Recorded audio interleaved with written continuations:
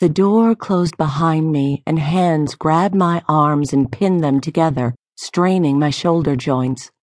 Ow! Why are you hurting me? My voice rising made Leonid study me more closely. Then he grunted.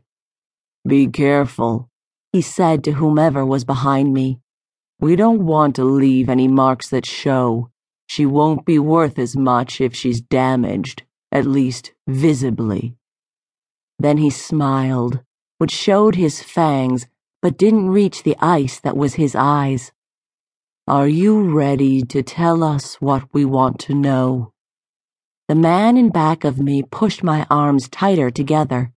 The pain in my shoulders increased and brought tears to my eyes.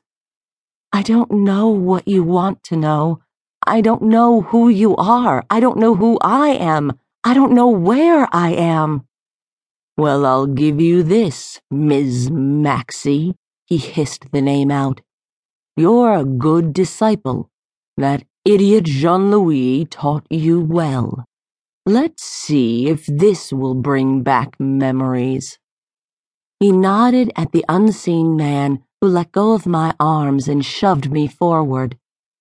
The woman who dressed me hadn't included shoes, and my bare feet slipped on the stone floor, pushing me into Leonid's chest.